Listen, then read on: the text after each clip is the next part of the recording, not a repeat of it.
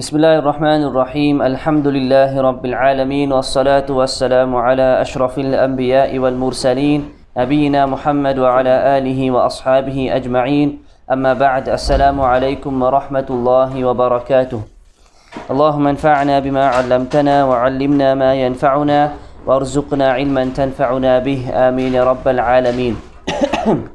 We continue with fiqh as-salah, the fiqh of salah from the chapter Bab, the Sifatu Salah. Now we proceed with the description of as-salah.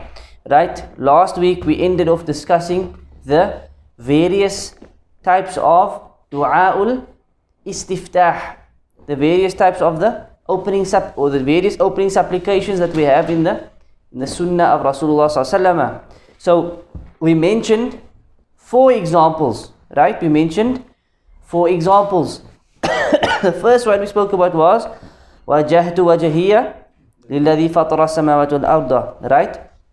Then we said اللهم باعد بيني وبين خطاياي كما بعدت بين المشرق والمغرب اللهم نقني من الذنوب من خطايا كما ينقى الثوب الأبيض من الدنس اللهم اغسلني من خطايا بالماء والثلج والبرد. Right, that's the second one. We explained what they mean. Then we spoke about سبحانك اللهم وبحمدك وتبارك اسمك وتعالى جدك ولا إله غيرك. Right, this is the one that was taught by Umar ibn Khattab radiallahu anhu. He taught this to the people. And the fourth one, probably the easiest one, was we said وجهت الله أكبر كبيرا والحمد لله كثيرا وسبحان الله بكرة asila. Right, that is the 4th example of du'a al-istiftah. You choose one for each salah, or for any salah you choose one, the next salah you try and do a different one. This is the best way to combine between them. And after the du'a al-istiftah comes, before the Fatiha comes, before the Bismillah comes, so we start obviously takbiratul ihram, Allahu Akbar. You choose a du'a al-istiftah, A'udhu billah, isti'adah, the seeking of refuge or the seeking of protection. So we say A'udhu billahi minash shaitanir rajim. At least a better option is to say A'udhu billahi sami'il alimi minash shaitanir rajim min hamzihi wa nafthihi wa nafkhihi. Right? We explained this also last week as to what is meant by this. Min hamzihi wa nafkhihi wa nafthihi. Right? That was the last hadith that we discussed. This explanation of the isti'adah that the Prophet ﷺ used to say. Tayyib. And we spoke about why this is a good thing. Because shaitan is there to disrupt your salah, to disturb you. The first thing we do when we start is we seek refuge in Allah against shaitan. Right? So it makes sense. So that we can focus properly on our prayer. The next hadith is narrated by Aisha radiallahu anha. قالت, she said, كان النبي صلى الله عليه وسلم يستفتح الصلاة بالتكبير. She says that he used to open the salah with at-takbir. And we know what this means. With the takbiratul ihram. Right? Of course this means the takbiratul ihram. And then she says wal qira'ah, and by reciting. So he started the salah with takbiratul ihram and then with qira'ah, with recitation. Bi alhamdulillahi rabbil alameen. He started the salah with recitation of alhamdulillahi rabbil alameen, yani suratul fatiha. Suratul Fatiha. Why is it called Suratul Fatiha? Suratul Fatiha means the opening chapter. It's referred to as the opening chapter because it's the opening chapter of the Quran, meaning the first surah in the Quran. This doesn't mean it was the first surah that was revealed. This we know is Surah Alaq. Iqra was the first 5 ayat of Surah Iqra, or Alaq was the first revealed. Fatiha is called Fatiha because it's the opening chapter of the book. Right? And this surah has many benefits to it, statuses to it. For example, it's the greatest surah in the Quran. Surah Al-Fatiha is the greatest surah in the Quran. Secondly, it's also the surah that is a rukn of every salah. Surah Fatiha is a rukn of the salah. There is no salah without Surah Al-Fatiha. And thirdly, it is also a ruqyah. It's also considered as a ruqyah. Yani it is something that should be recited, seeking by it a cure from Allah subhanahu wa ta'ala. As the Prophet said to one of the Sahaba, وَمَا يُدْرِيكَ أَنَّهَا ruqyah. How did you know that it's a ruqyah? Because there's an incident where the Sahabi, he went and he recited Surah Fatiha over this person who became sick. He was a leader of a village and so forth. Long story short, it is a ruqyah. Understand? Surah Fatiha specifically. So it has many other benefits to it and has many other fada'il and virtues to it. Ibn Uthaymin then does a short tafsir of Surah Fatiha, and we will run through it briefly. Shorter than he short, basically. Right? Just so that we have a general understanding of the Fatiha as well. Just so that we have a general understanding of what the Fatiha means, because this is also of utmost importance. If we talk about Sifatul Salah, it's one thing, but not understanding the Fatiha properly is also a major issue which directly affects the Salah. So the first part of the Fatiha starts, Alhamdulillahi Rabbil Alameen. So in yesterday's dars, we spoke about Allah's name, Al-Hamid, the praiseworthy. And we spoke about Al-Hamd. Al-Hamd we spoke about. And how Al-Hamd is... Sorry? Actually, Al-Hamid is derived from Al-Hamd. Right? But anyways, we said that Al-Hamd is deserved unto Allah subhanahu wa ta'ala. Right? And we spoke about how He is deserved of praise.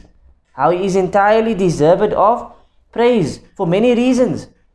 And we summarized them into two main reasons, which are that number one, the favors of Allah, all that He does for us of goodness, of ihsan, of excellence. Therefore He is deserved of praise. And we ran through examples of this. And we said, because of His perfect self, His names, His attributes, His being is perfect in every sense. Therefore He is deserved of all praise. So Alhamdu means, Alhamd, yani all praise. And this is it's an action of love. It's an action of shukr.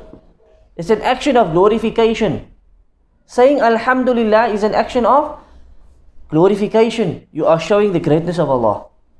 You are showing your love for Allah and your appreciation, your gratitude, your thanks to who? To Allah subhanahu wa ta'ala. This is what Alhamdulillah means. That we attribute all of this, all praise, all thanks is unto Allah subhanahu wa ta'ala. You understand? So the statement Alhamdulillah is a beautiful and a powerful statement. And it means a lot. It means a lot. Something happens, the first thing the believer says, anything good, we say Alhamdulillah. You achieved something, we say Alhamdulillah. This is something that should be on our tongues all the time. Anything major, anything minor, Alhamdulillah. Because we understand it's only because of Allah. And everything has to go back to Him. And everything comes from Him. And everything has to be attributed of goodness unto Him.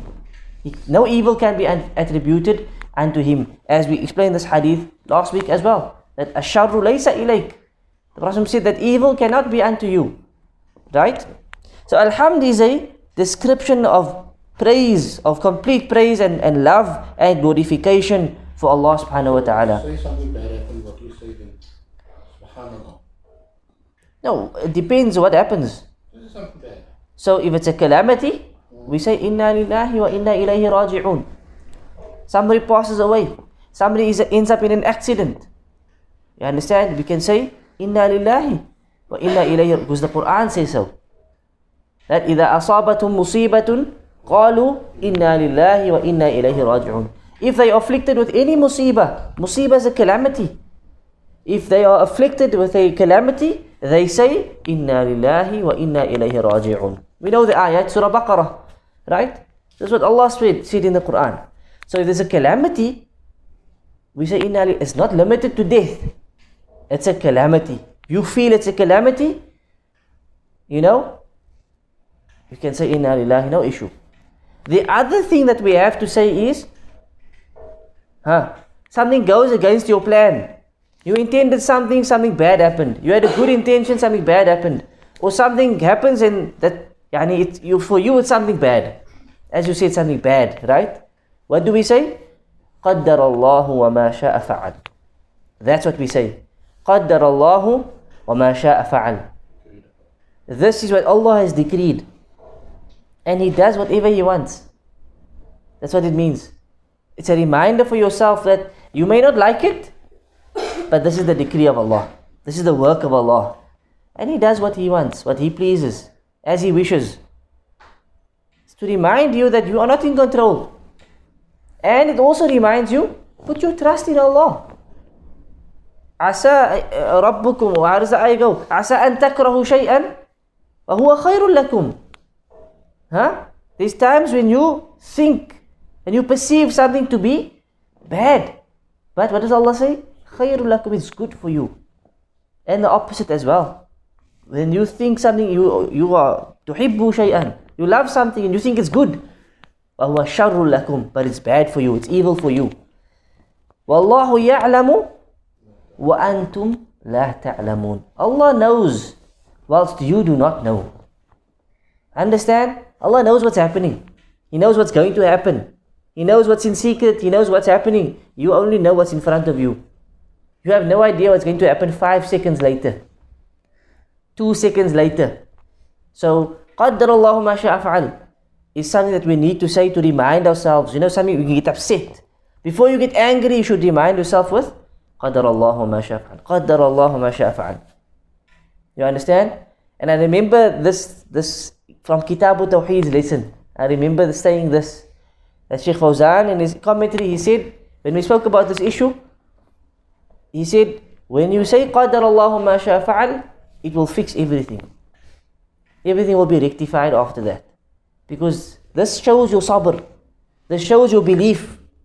It's in the hands of Allah. You might get agitated. You might at times, get a little bit angry. You might lose a little bit of control. But you are trying to, you are trying to rectify the issue. You are trying to remind yourself, قَدَّرَ اللَّهُ مَا شَاءَ فَعَلْ. And when you settle with that and you have your sabr and you put your trust in Allah, you will see everything will rectify itself. When we say itself, it means by Allah subhanahu wa ta'ala, He will rectify your affairs, man. But what's required is you have that sabr. And of course, even with a calamity, when we say Inna Lillahi and so forth. So, Alhamdulillahi Rabbil Alameen, all perfect praise. And again, when we say Alhamdulillah, this is a statement of gratitude. It's a statement of glorification for Allah, showing the greatness of Allah. And it's a statement of love towards Allah. That out of your thankful, it's your love for Allah, you say Alhamdulillah. These 3 things are incorporated at least within your statement of Alhamdulillah. Rabbil Alameen, Lillahi, it's for who? Alhamd is for Allah alone. He's for Him alone. And He's the only one that's deserved of Alhamd. Nobody else deserves perfect praise like this. That's full of love, full of gratitude, full of glorification, in a perfect way. Completely deserved of all praise is only Allah subhanahu wa ta'ala. Lillahi. Only for Him. Who is He? Rabbil Alameen. His attribute is who? The Lord of Al-Alameen. And we said Al-Alameen means everything besides Allah. If you get Allah, then you get everything else. You get the Creator, then you get the rest of creation. From His Arsh to the 7 heavens, to the 7 earths, and everything in the earth, and everything in the heavens. Malaika, jinn, animals, insan, insects, human beings, etc. Everything is Alameen. And Allah is the Lord of the Alameen. Understand? So you get Allah, He is the Lord of Al-Alameen, which is everything besides Allah. He is the Lord of everything in existence. That's what Alhamdulillahi Rabbil Alameen basically means. It's important to understand what it means. Ar-Rahman Ar-Rahim. 2 names of Allah. Ar-Rahman, who is Ar-Rahman? Most merciful. Especially merciful. Not the especially, the entirely merciful or the most merciful.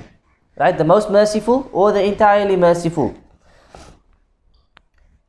Ar-Rahman is the... Bestower of mercy. No, that's Ar-Rahim. Ar-Rahim is the bestower of mercy or the especially merciful. So Ar-Rahman is the one who is described with mercy.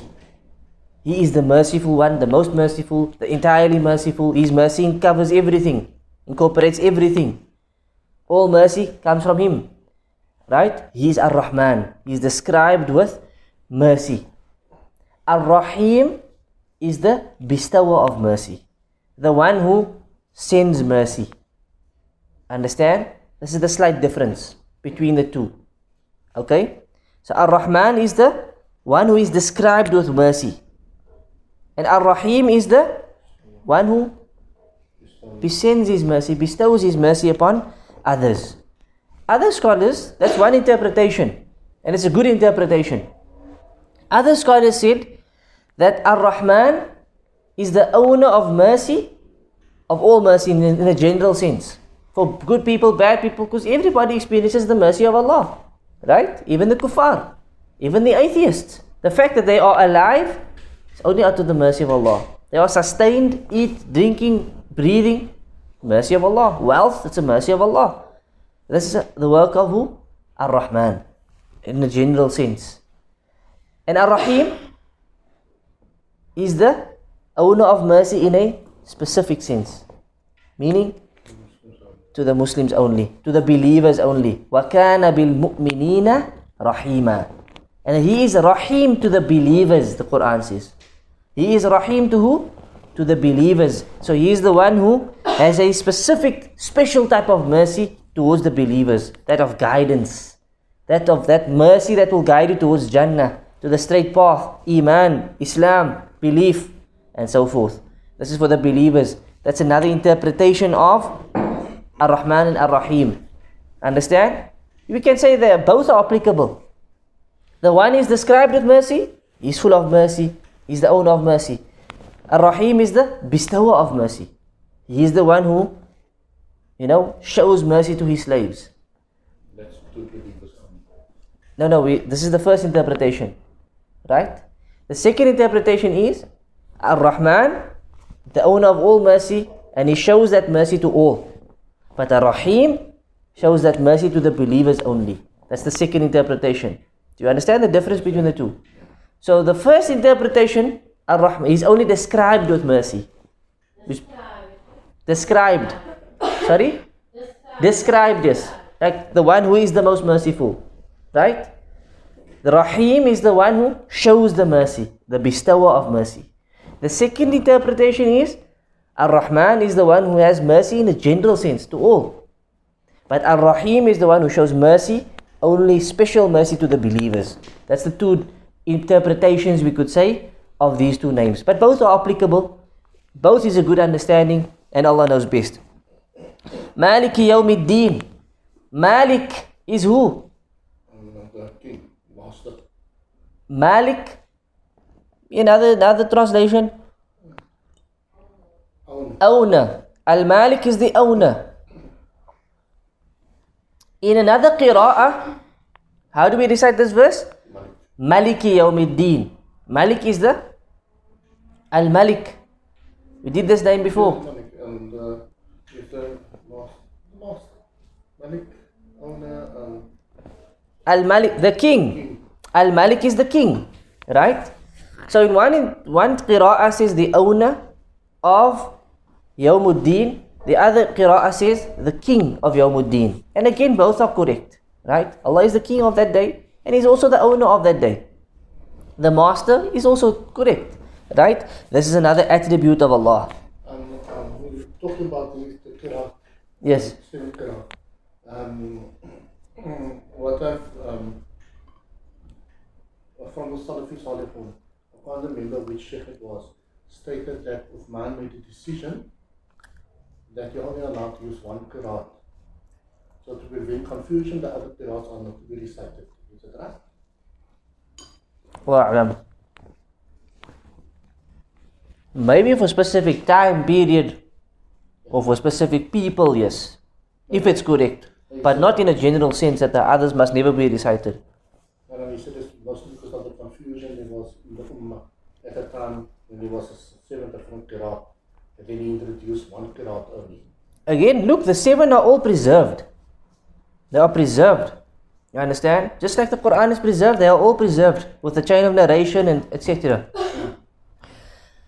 I mean, the issue of getting confused, even in today's time, do you recommend someone to just go into a normal masjid?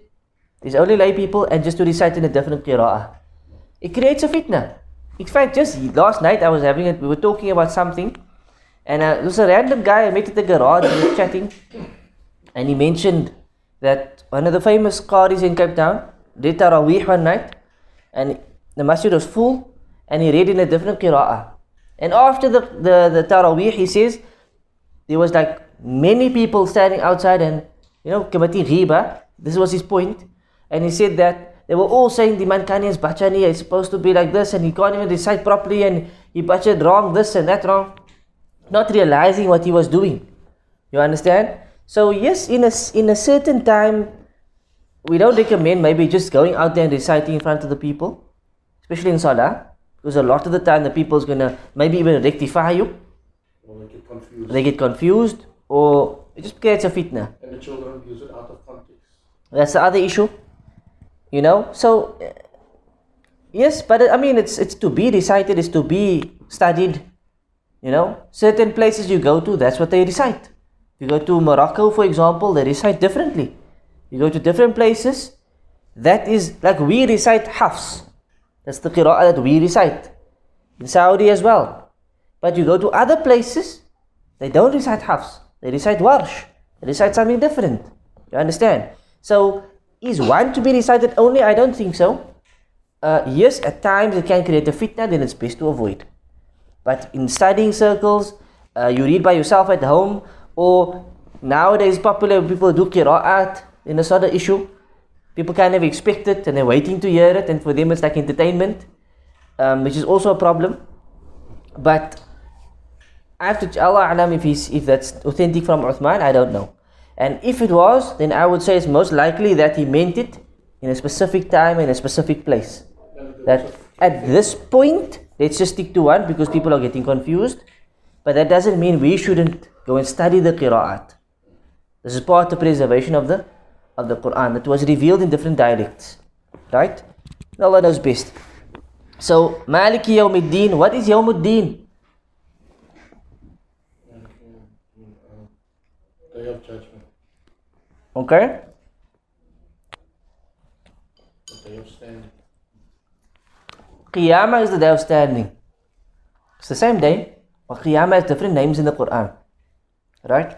Yawmut Taghabun, Yawmul Qiyamah, Yawmuddin. Right? There's various names given for Qiyamah with different descriptions in the Quran. So, here we have the word Yawmuddin, meaning Yawmul Jaza. It's the day of recompense. It's the day people will be repaid, recompensed, right, for what they did. As we know, this deen, Yawmuddin, this deen, the religion, is a deen of amal and a deen of jaza. Meaning what? Amal is a deen of action, right? It's a deen that we have to act and have deeds, a'mal. And it's also a deen of jaza, reward. So on that day will be the day of jaza, right? On that day, yarhamukallah, that day will be the day of jaza. So Allah says in Surah Kafirun, lakum dinukum waliya deen. Right? For you is your religion and for me is my religion. Your deen and my deen. What's referred to this? This deen is deen of amal. This refers to deen of amal. You have your religion that you follow. This is for kuffar, right? You have your religion and we have our religion. You do certain things, we do certain things. But on the day of Qiyamah will be a day of jaza. Right? We check Surah Infitar, Allah says, وَمَا أَدْرَاكَ مَا يَوْمُ الدِّينِ ثُمَّ مَا أَدْرَاكَ مَا يَوْمُ الدِّينِ. And what will cause you to understand what the day of ad-din is? And then Allah says again, and then ثُمَّ, what will cause you to understand يَوْمُ الدِّينِ. What is يَوْمُ الدِّينِ? يَوْمَ لَا تَمْلِكُ نَفْسٌ لِنَفْسٍ شَيْئًا. It's a day when no person will tamlik. He will own anything. He will be in charge of anything. It's a day when no person will have any authority over anything. You understand? He won't own anything. He won't have any authority over anything. وَالْأَمْرُ يَوْمَئِذٍ لِلَّهِ. The entire matter and affair on that day will be with Allah. This is Yawmuddin. So what Yawmuddin is this? This is Yawmul Jaza. So the word deen at times can refer to religion as an amal, as an actions. Like in Surah Kafirun, lakum deenukum waliya deen. And in Surah Infitar, when the word deen is used, it's not referring to amal anymore, it's referring to the day of recompense. Yani on that day, if you did good, you will get good. And if you did bad, you will get bad. You will be paid back in full basically, without any oppression. For your good, you will see good. And for your evil, you will see evil. Yawmul Jaza, the day of recompense. That's what Yawmuddin means. Maliki Yawmuddin, Allah is the owner of that day. Maliki Yawmuddin, Allah is the king on that day. And He is in charge. Nobody is in charge. يَوْمَ لَا تَمْلِكُ نَفْسٌ لِنَفْسٍ شَيْئًا. Nobody will be in charge of anything. Nobody will possess anything on that day. The entire matter and affair is for who? On that day, Lillah. That's what the Quran says. The Quran is explaining itself. Do you understand? This ayah is basically an explanation of Maliki Yawmuddin. It's telling you what is Yawmuddin all about. So when you recite this ayah, it's supposed to instill fear in you. That I'm going to get to that day one day without a doubt. And I'm going to stand in front of Al-Malik, the owner of everything. The owner of myself. The owner of this world, this owner of the heavens, the owner of every person. And on that day there will be no owner who owns anything except for Al-Malik. Likewise, I'm going to stand in front of the King, Al-Malik, the King of all kings, the King of everything. And on that day there will be no king but Him. And Allah will say on that day, Aina mulukul ard, Ana al-Malik, I am the king. Where are the kings of the earth? Where are they? There will be nobody there. You understand? So this ayah is an important ayah, that we see the greatness of Allah subhanahu wa ta'ala. It's a reminder, every salah, to remind yourself of this. Even if you think of the previous ayah, Ar-Rahman Ar-Rahim, it's a reminder. This is who Allah is. When we talk about the Lordship of Allah, we spoke about Rabbil Alameen, Ar-Rahman Ar-Rahim. He's the Lord of all that exists. But His Lordship is built upon Ar-Rahman Ar-Rahim. Understand this connection? His Lordship is built upon Rahmah, is built upon mercy for all, and especially for the believers. This is the reminder we recite over and over and over. Maliki Yawmiddin. Now we see the greatness of Allah, the grandeur of Allah, the King, the owner of everything, even of the last day, even of the day of Jaza, where there will be no owner, no king but Him. يَوْمَ لَا تَمْلِكُ نَفْسٌ لِنَفْسٍ شَيْئًا وَالْأَمْرُ يَوْمَئِذٍ لِلَّهِ. طيب. And then إِيَّاكَ نَعْبُدُ وَإِيَّاكَ نَسْتَعِينُ. What does this mean? Thee do we worship and Thee alone do we ask for help. Okay. So إِيَّاكَ نَعْبُدُ firstly. Right? Now, normally in Arabic we could have maybe said نَعْبُدُكَ. نَعْبُدُكَ means we worship you. نَعْبُدُكَ, we worship you. Right? Or نَعْبُدُ إِيَّاكَ, our worship is for you, or we worship you. But Allah flipped it around and He said إِيَّاكَ نَعْبُدُ. Right? Na'budu is a verb. We worship. Iyak, you. Right? Now, when it's flipped around in Arabic, it has a stronger effect.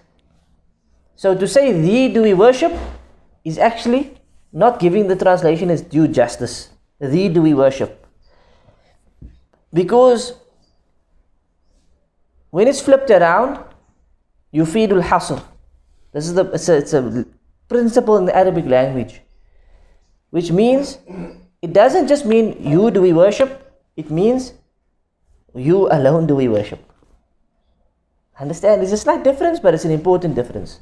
You alone, Iyaka na'budu, do we worship. You alone do we worship. If it was flipped around, na'budu iyak, then we could have translated it as thee do we worship. But we also worship others. You understand? Iyaka na'budu means you alone do we worship.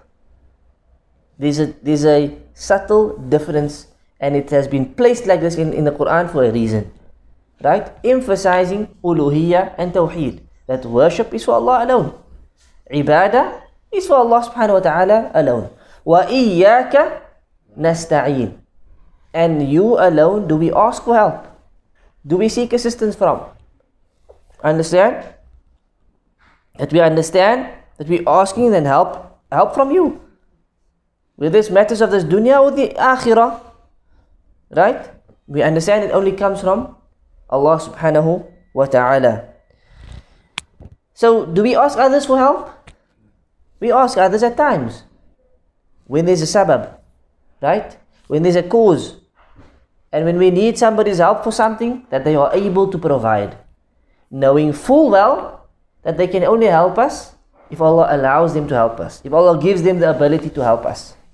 Right? And we've spoken about this issue in Kitab al-Tawheed, Isti'ana. When is it allowed to ask others for help? Right? That person must be alive. That person must be present. You can't ask somebody who is in another country. Okay, the phone is one thing. Right? Thirdly, he must be qadir. He must be able to help you. You do not ask somebody for something that's out of his control. That's out of his ability. He must be able to help you. And the famous example that I think I gave that time, I'll give it again, is I cannot ask you to cause it to rain. I cannot ask you for help for this. I cannot ask you for shifa.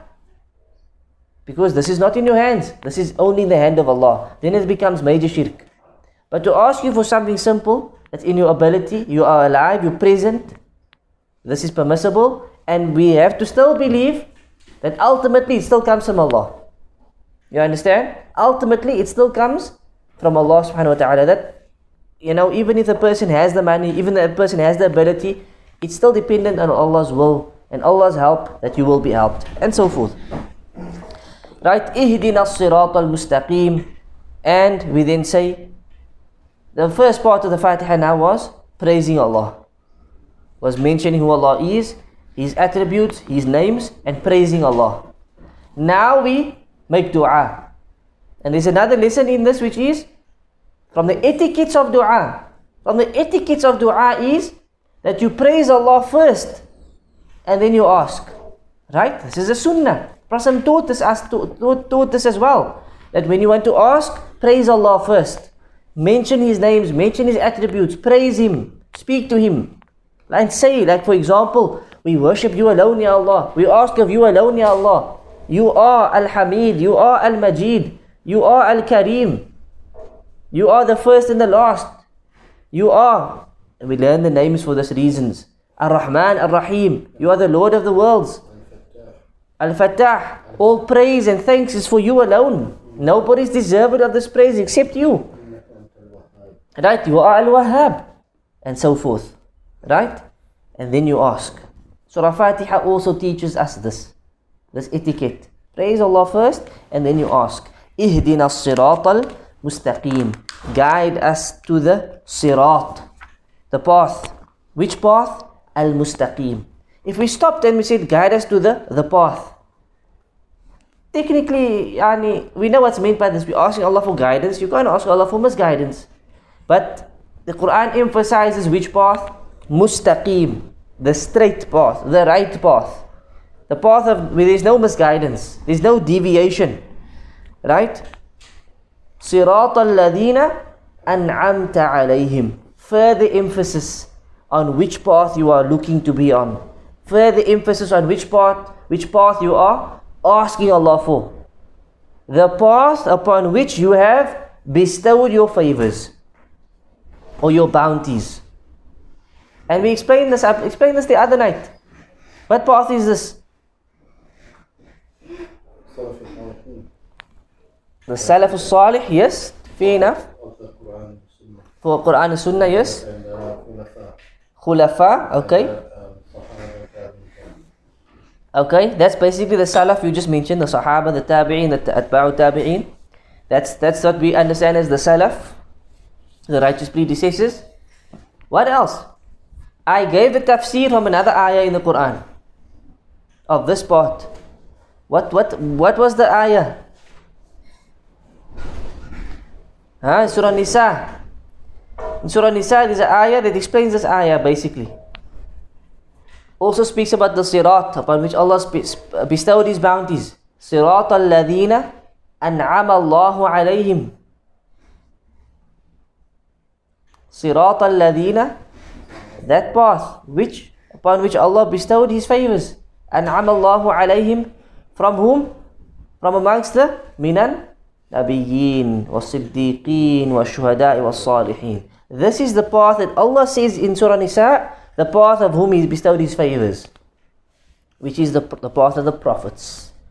Was Siddiqeen, the righteous, truthful ones, like Abu Bakr as-Siddiq, like others like him. Was Shuhada, and the true martyrs, those who died in the path of Allah. Was Salihin, and the pious, righteous people. This is the Sirat al-Ladina an'amta alayhim. They are the ones who are truly on this path. You are asking Allah to put you on a similar path. That's what this ayah means. The path upon whom you bestowed your favors, like the path of the prophets, the Siddiqeen, the Anbiya, i.e. the Shuhada, the martyrs, and the Salihin. This is the dua that we make in every salah. And we don't stop there. غَيْرِ الْمَغْضُوبِ عَلَيْهِمْ وَلَا الضَّالِينَ. Know those who incurred your anger, and know those who have gone astray, been misguided. Right? Know those who have the anger of Allah upon them. Know those who have been misled, misguided. Right? Specifically, the head of these groups are the Jews and the Christians. The head of the Maghdubi alayhim is the Jews. Why? Because they did not act upon their knowledge. And the Daleen was the Christians because they never had knowledge. They followed their desires. Understand? Although, as Ibn Uthaymin says, after the coming of the Prophet ﷺ, the Christians now have the truth to see as well. So they are also Maghdubi alayhim. It's not to say that they don't have the anger of Allah upon them. You understand? That's why we say at the head of those groups. But both groups are misguided. Both the groups are Daleen. And both groups are Maghdubi alayhim. Both groups have the anger of Allah upon them, without a doubt. Understand? So, from this ayah, or this we see three types of people. You got the person who is knowledgeable of the haqq, and he follows the haqq. This is the first group. Those on the right path, the path upon whom Allah bestowed His bounties. They know the truth, they learn, they study, they acquire knowledge, and they follow that knowledge of Quran and Sunnah. Secondly, you got a group who knows the truth, but they do not follow the truth. They oppose the truth, like the Jews did. You understand? That's the second group, Maghdubi alayhim. And then you got the third group who was Jahil, Juhal, no knowledge, ignorant, and they followed their desires. They didn't follow the haqq. They didn't seek knowledge. They just followed blindly. They just followed here and there. And this is why they were referred to as the Daleen. You understand? Can that apply now to us Muslims also? That just follow blindly and refusing to accept the haqq? Why not? It's a possibility. It's a possibility. You understand? As we said, it's not restricted to Jews and Christians only. They are the head of those groups. Because this was their characteristics. So I'll give you a statement of the Salaf, Sufyan ibn Uyaynah, rahimahullah. Sufyan ibn Uyaynah was one of the great Imams of Ahlul Sunnah, from the classical Imams of the Salaf, the Tabi'een. Right? Narrator of many hadith. Sufyan ibn Uyaynah, he said, whomsoever goes astray and whomsoever is corrupted from our scholars, meaning from the people that has knowledge, those who studied, those who sought knowledge, then he is something similar to the Jews. Because he studied, got the knowledge, and still went astray. And whomsoever is corrupted from our ubad, meaning from those worshippers, those who used to worship Allah, then they are similar to the Christians, meaning they were just worshippers. They're not ulama. They were just, meaning they just used to worship. Masjid, salah, this, that, do various good things that they thought was good. But when they go astray and they corrupt themselves, they are something similar to the Nasara. This is what he said. So those two groups are like at the heads of the Maghdub alayhim and Daleen. But those characteristics still exist. Understand? The characteristics of not following the truth when you know it is still around. The characteristic of not seeking the truth and just following is still very much around. You understand? We are asking Allah in this surah for guidance to the first group, which are those who study the truth, who look for the truth, who study the Quran and the Sunnah, because the truth must come from the Quran and Sunnah. If it's from anywhere else and it's not in the Quran and Sunnah, it's not the truth. You understand? Al-ilmu ma qala Allah wa qala Rasul wa qala Sahaba. Ibn al-Qayyim rahimahullah said, true knowledge is what is found in what Allah said, what the Rasul said, and what the Sahaba said. That's ilm. That's true, real knowledge. That is what we need to find and seek, and we need to follow that. This is what the first part of the dua means. Ihdina siratal mustaqim, siratal ladina an'amta alayhim. Ghayr maghdubi alayhim means that you don't want to be of those who have the anger upon him, meaning you don't want to be of those who saw the truth, knows the truth, but doesn't follow it. Wala ad-dallin, nor do you want to be like those who don't seek the truth, who don't have knowledge, and just follows his whims and fancies, or follows blindly. This dua is a all-encompassing dua for guidance. It's a powerful dua, and it's something that has been placed out of the hikmah of Al-Hakim, the most wise, in this surah, which is the Sab'ul Mathani, as Allah says, the 7 oft-repeated verses. Yani Allah made it such that we recite these verses at least 17 times a day in the fara'id of the salah, because this is the importance of asking Allah for this type of guidance. You understand? So, and this is again, Ibn Uthaymin now says that when you really delve into the depth of the surah, right, you go into the depth of the surah, you start to see the hikmah of the surah. You start to see the hikmah of why the surah is called Ummul Quran, the mother of the book, the mother of the Quran, the foundation of the Quran. Because all of the meanings of the Quran, in a general sense, goes back to this book. So should I say the surah? Right?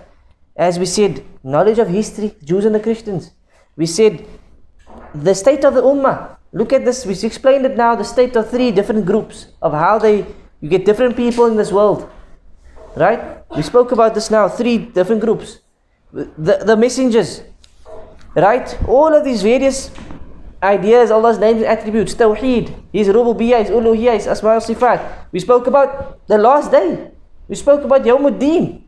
And now there will be no Malik and no Malik on that day except Allah. You've got to prepare yourself to meet Him. This is also found in Surah Fatiha. We spoke about Alhamd, how all that is only due unto Allah because of His greatness, because of who He is.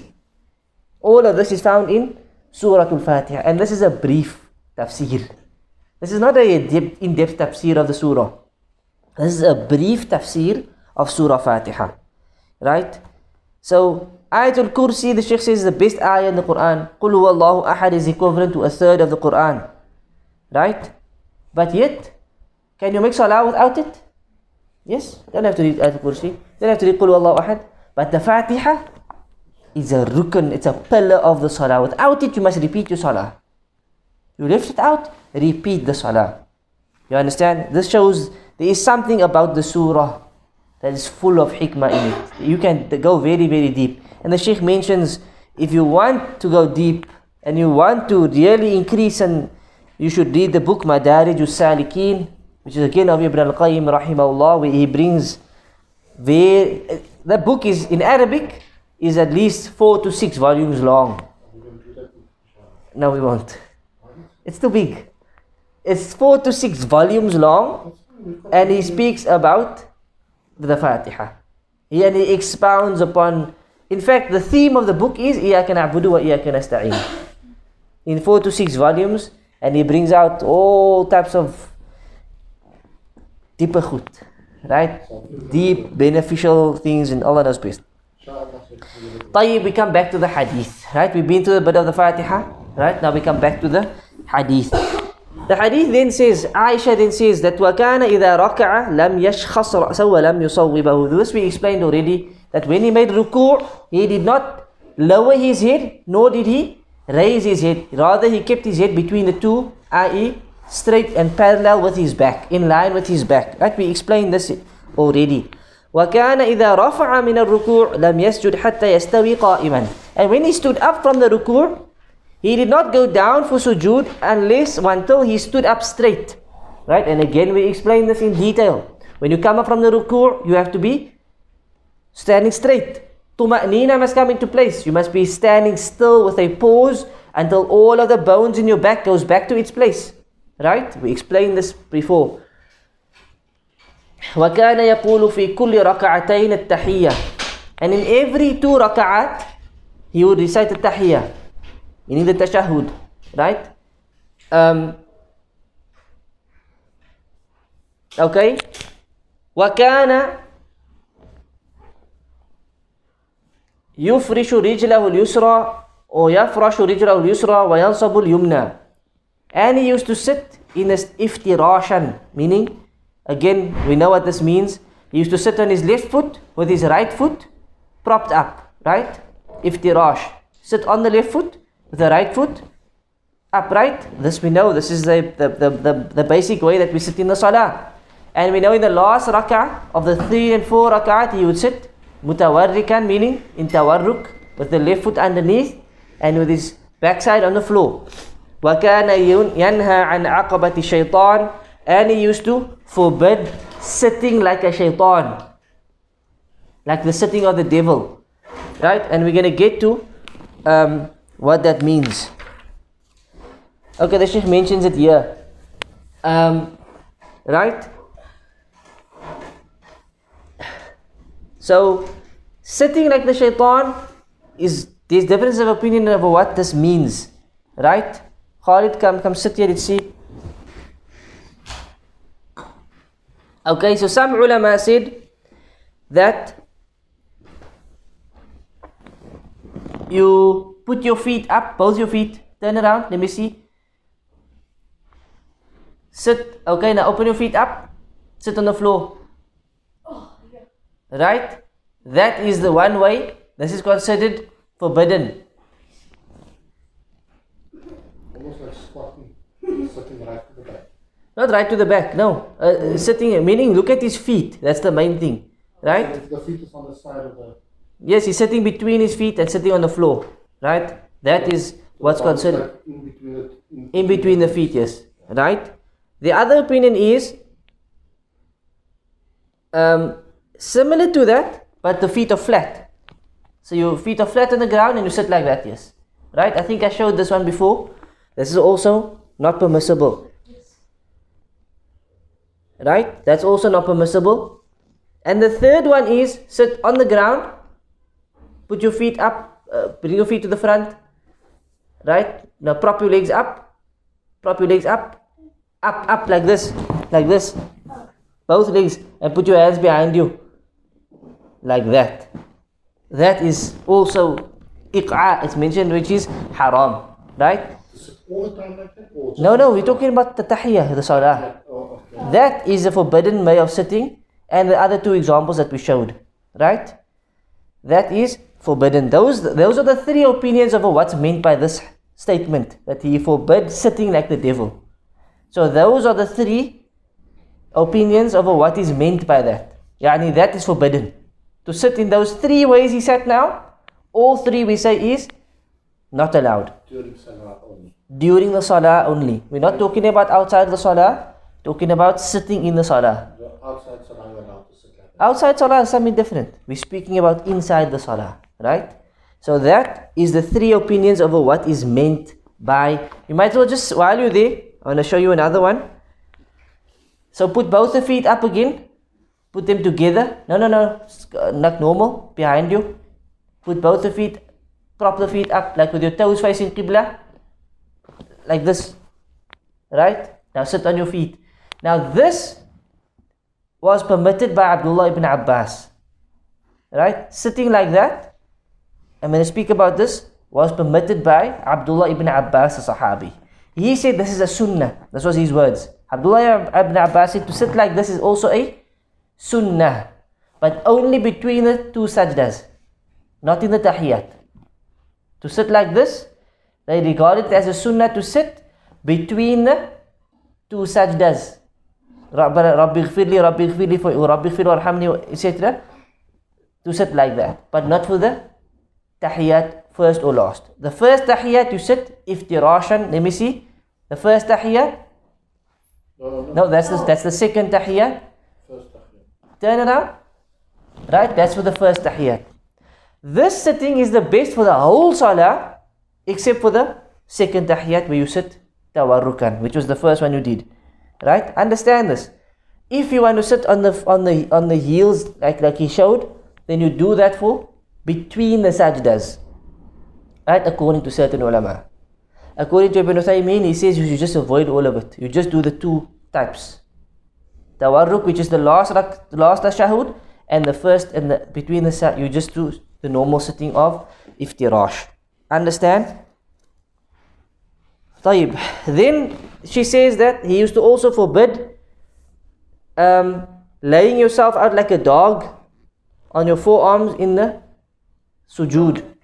Right? So in the sujood, that's the one, we showed this last week or the week before as well, where you make sujood and your elbows are laying on the ground. This is also forbidden. Right? This is also, for the person likened this to a dog, which shows it's haram. It's something ugly and disliked. To lay on the arms is disliked. وَكَانَ يَخْتِمُ الصَّلَاةِ بِالتَّسْلِيمِ, and he used to complete the salah with the taslim. Assalamu alaikum wa rahmatullah. Assalamu alaikum wa rahmatullah. طيب. Firstly, some benefits of this hadith. Right? Some benefits of this hadith.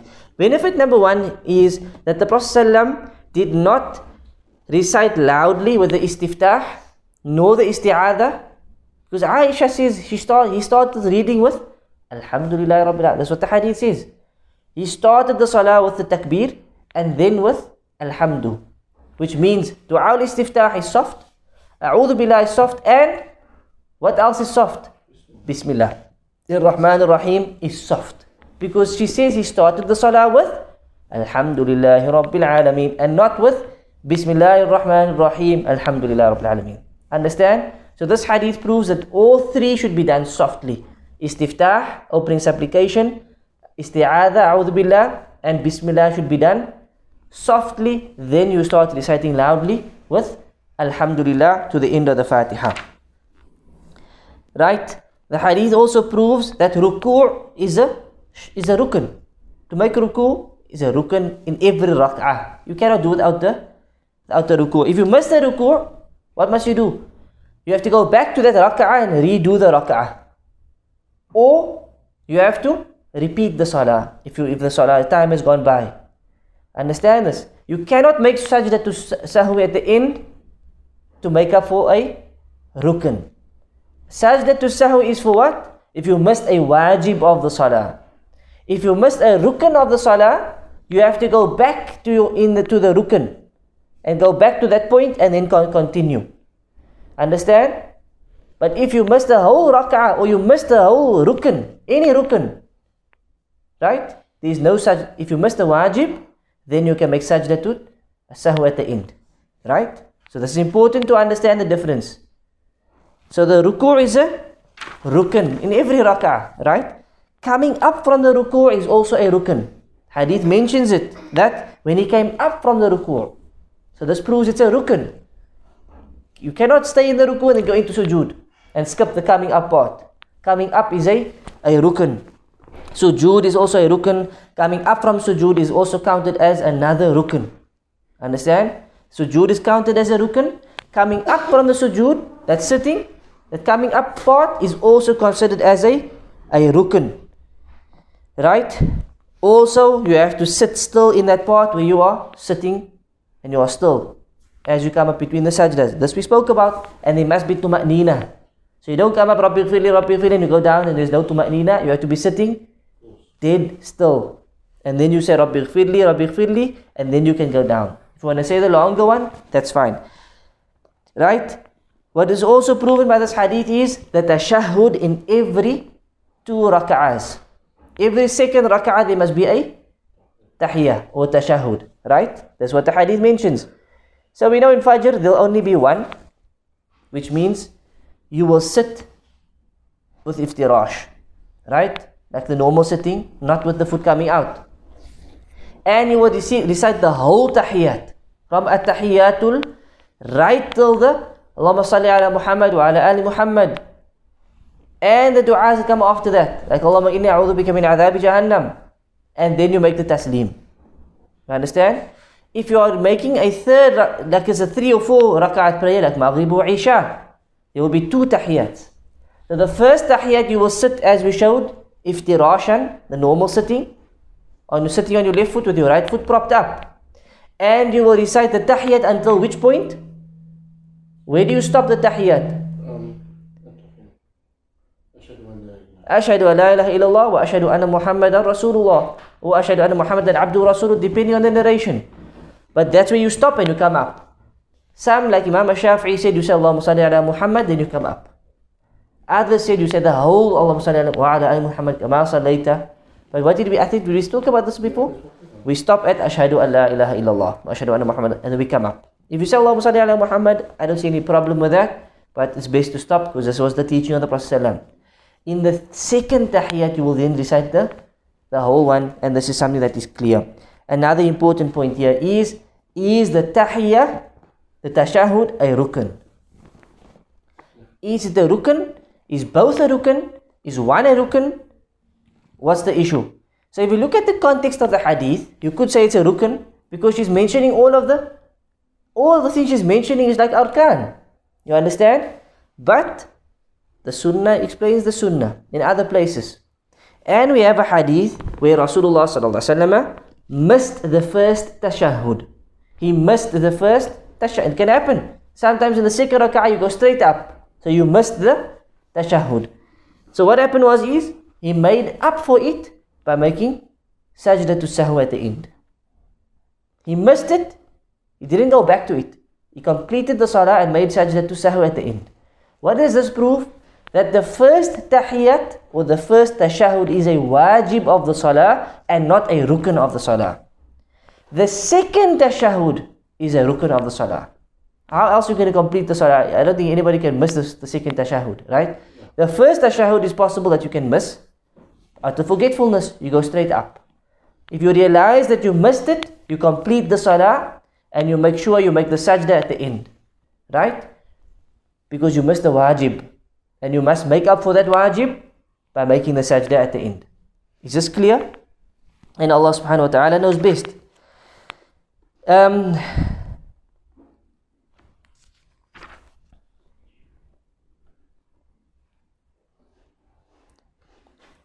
Spoke about that. Khitamu salah bit taslim. Right? The last issue we'll take is that the salah has to be ended off with the taslim. And this is clear. You have to say Assalamu alaikum wa rahmatullah. Some ulama said you must only say one. The second one is a sunnah. Right? And some ulama say you have to say both. You have to say both. To the right and to the left. And this is the strongest view, and Allah knows best, that you have to say both. To the right and to the to the left, and Allah subhanahu wa ta'ala knows best, right? So that's how you end of the salah. There's no other salam in the salah except at the end, and this is where you say to the right, Assalamu alaikum wa rahmatullah. Assalamu alaikum wa rahmatullah. Khalid, sit there please. Right? When you do the taslim, there's no need for this. Right? Just nod, look at me. Assalamu alaikum. You nod and you do this, and then you come back and you nod and you do that. Right? The nodding business is not there. Right? The taslim is simple. When you're about to finish, you say Assalamu alaikum. Look at me. Assalamu alaikum wa rahmatullah. Assalamu alaikum wa rahmatullah. Say it the way I said it. No, I didn't do that. You see, you're not looking. Assalamu alaikum wa rahmatullah. Assalamu alaikum wa rahmatullah.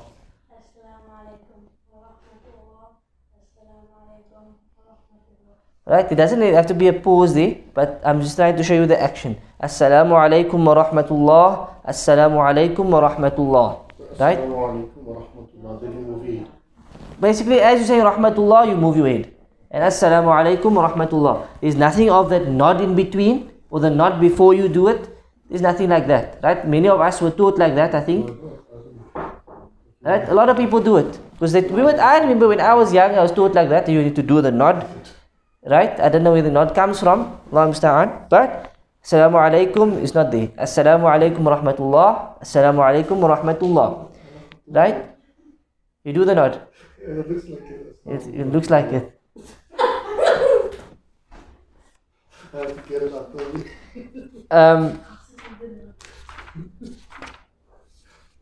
You don't realize it yet. You don't realize it, yes. The other thing with the taslim, I don't know if it's going to come up later on, but sometimes the Prophet ﷺ used to say, Assalamu alaikum wa rahmatullahi wa barakatuh. Assalamu alaikum wa rahmatullah. So sometimes he added the barakatuh on. For the first one only. So sometimes you would say, most of the time we say, Assalamu alaikum wa rahmatullah, Assalamu alaikum wa rahmatullah, right? Sometimes you would say, Assalamu alaikum wa rahmatullahi wa barakatuh, Assalamu alaikum wa rahmatullah, right? And when he made sunnahs, he would sometimes say, Assalamu alaikum wa rahmatullah, Assalamu alaikum. That's for the sunnah salah. That you would cut out the rahmatullah for the second one, right? So again, these type of things you can try and do. At times you do this, at times you do that. When you're making sunnah, you can do that now and then. Not every second sunnah. Or now and then. To know that you practice upon that sunnah. But the general way you're going to do it is normal, taslim. Right? And then now and then, even in the fard, you hear the imam say, Assalamu alaikum wa rahmatullahi wa barakatuh. Assalamu alaikum wa rahmatullah. Understand? And Allah knows best. Sallallahu ala nabiyyina Muhammad wa ala alihi wa sahbihi ajma'in. Subhanakallahumma wa bihamdik. أشهد أن لا إله إلا أنت أستغفرك وأتوب إليك.